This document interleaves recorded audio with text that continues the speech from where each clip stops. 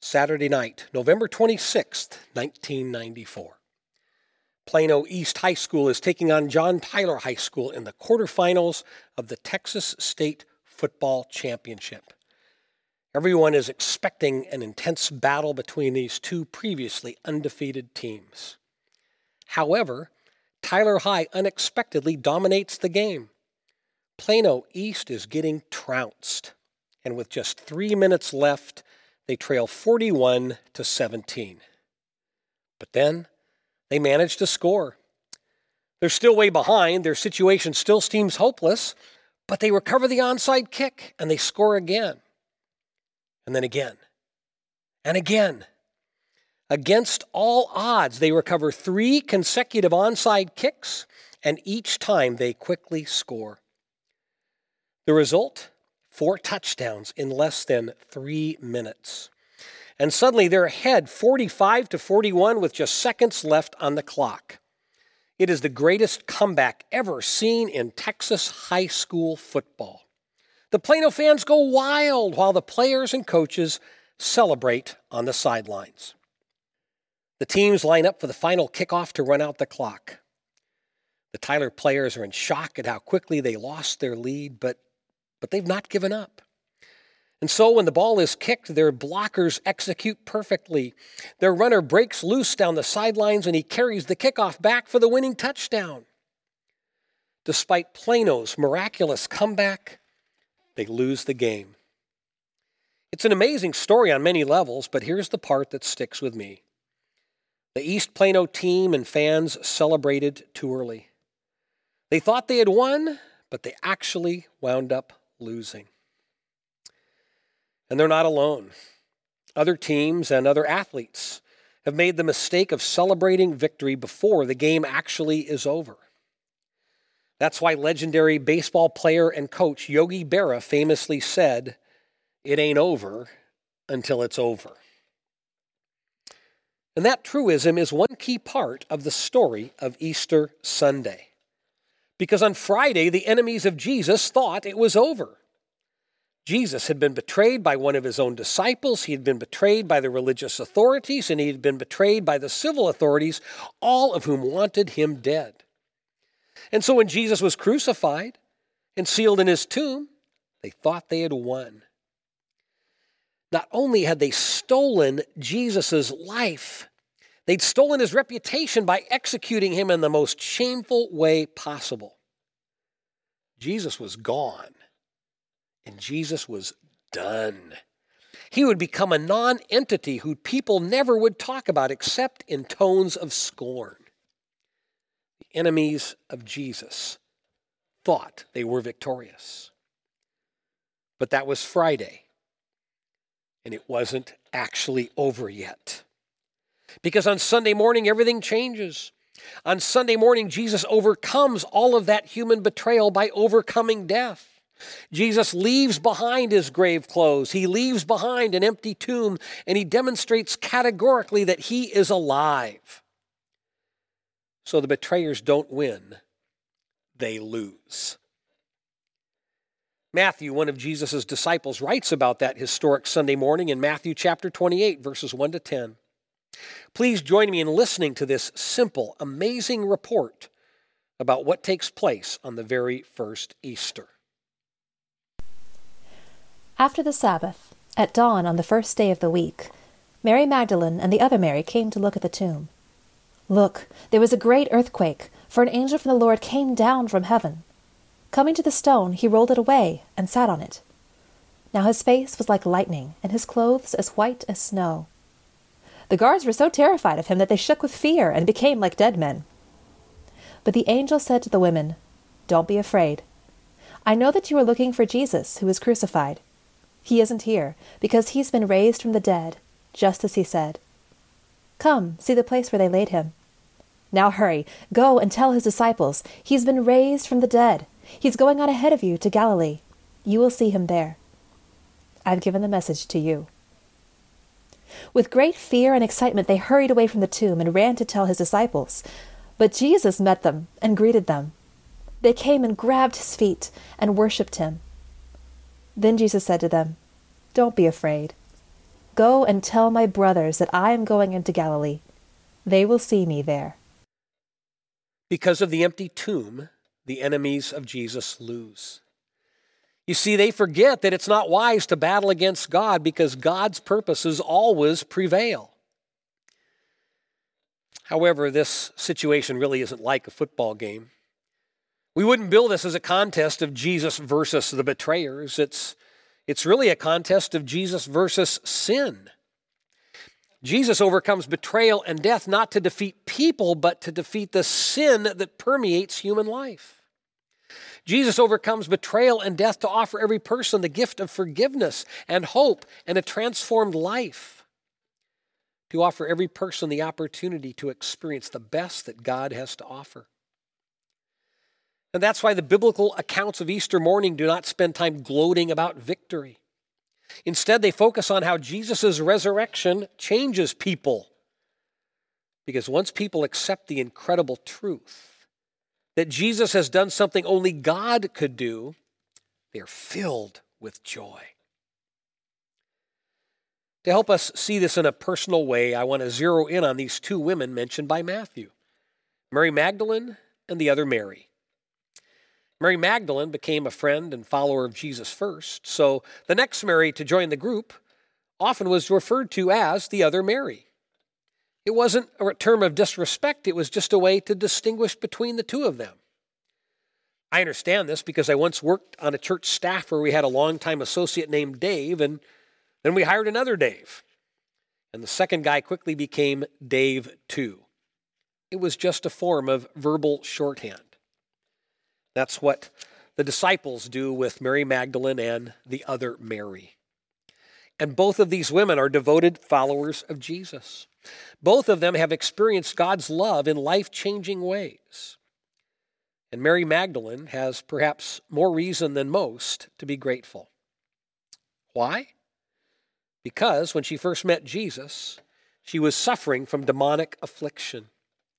7 different evil spirits, 7 of them somehow had gained a foothold in her life, which means she was an emotional and spiritual mess. Now today, some people think of demonic affliction as a myth, but it's not. I've met individuals who were in bondage to evil spirits. Most often this occurs when people get involved with witchcraft or other occult practices. It also can result from the long-term use of hallucinogenic drugs. The fact is, you and I can engage in all sorts of practices that may leave us spiritually vulnerable, and if we do such things, the enemy of God may take advantage of us. I've seen people in such bondage that they can't even think straight. And I've seen God set them free. That's what we need to remember, that the power of God unleashed through prayer always breaks the power of the enemy. Here's something to think about, though. We don't need to be afflicted with an evil spirit to be in bondage. We can be in bondage to all kinds of things. We can be in bondage to the lure of money. We can be in bondage to pride or to gluttony. We can be in bondage to our political passions. We can be in bondage to fear and anxiety. Jesus wants to set us free from whatever ties us in knots, whether it's demon-inflicted or self-inflicted. Whatever the cause, Jesus has the power to break the chains that keep us in bondage, the power to set us free. That's what he does for Mary Magdalene. With 7 evil spirits harassing her, she's in horrible bondage, and Jesus releases her from that sorry state. He restores her mind and her will and her emotions. He restores her soul. He restores her to the fullness of life. Only Jesus can do something like this. Can you imagine how thankful Mary is? It's no surprise that she becomes a deeply devoted follower of Jesus. So much so that she never stops following him. The same is true for the other Mary. They remain continually faithful. And so when Jesus is arrested, the other disciples all go into hiding, but these women don't. They're present at the crucifixion. They watch the body of Jesus as it's sealed in the tomb. And even in death, they will not abandon their friend. And so here on Sunday morning, after the Jewish Sabbath is over, they head to the tomb just outside town. These two faithful Marys want to honor Jesus by ritually anointing his dead body. Let's try to put ourselves in their place for a moment. Their beloved teacher has been shamefully executed, and all hope seems gone. And as they make this walk to the tomb, I think they'd be filled with a sense of emptiness, the emptiness of devastation and loss. I think they'd feel grief. They might even be in shock. In fact, we know that they're distraught. They're so distraught that they're not thinking clearly because they have forgotten that the tomb is closed with a huge stone. There's no way for them to get to Jesus' body without help. However, as the two Marys arrive, all of a sudden the ground shakes and an angel appears and the stone is rolled away and the angel tells them that Jesus is gone. And with the stone removed, they can look in and they can see for themselves that the tomb is empty. Now, these two women, like the rest of Jesus' followers, have heard Jesus talk about the resurrection many times. He told them he would die and return to life, but it simply was too fantastic to believe. And yet now they see the empty tomb. Now they hear the words of the angel. And this seems to confirm that everything Jesus said might be coming true. All of a sudden, their emotions are transformed. Instead of grief and sorrow, they now feel fear. The fear of holy awe. I think this is the most natural way for them to feel because they're experiencing cataclysmic events. An earthquake, very coincidentally timed. An angelic being who speaks. A stone miraculously moved away from the entrance. And an empty tomb. An empty tomb. On Friday, they watched Jesus' body be taken from the cross, wrapped in a burial shroud, and sealed in this cave, and now the body is gone. Other than the earthquake, none of these things are explainable in human terms.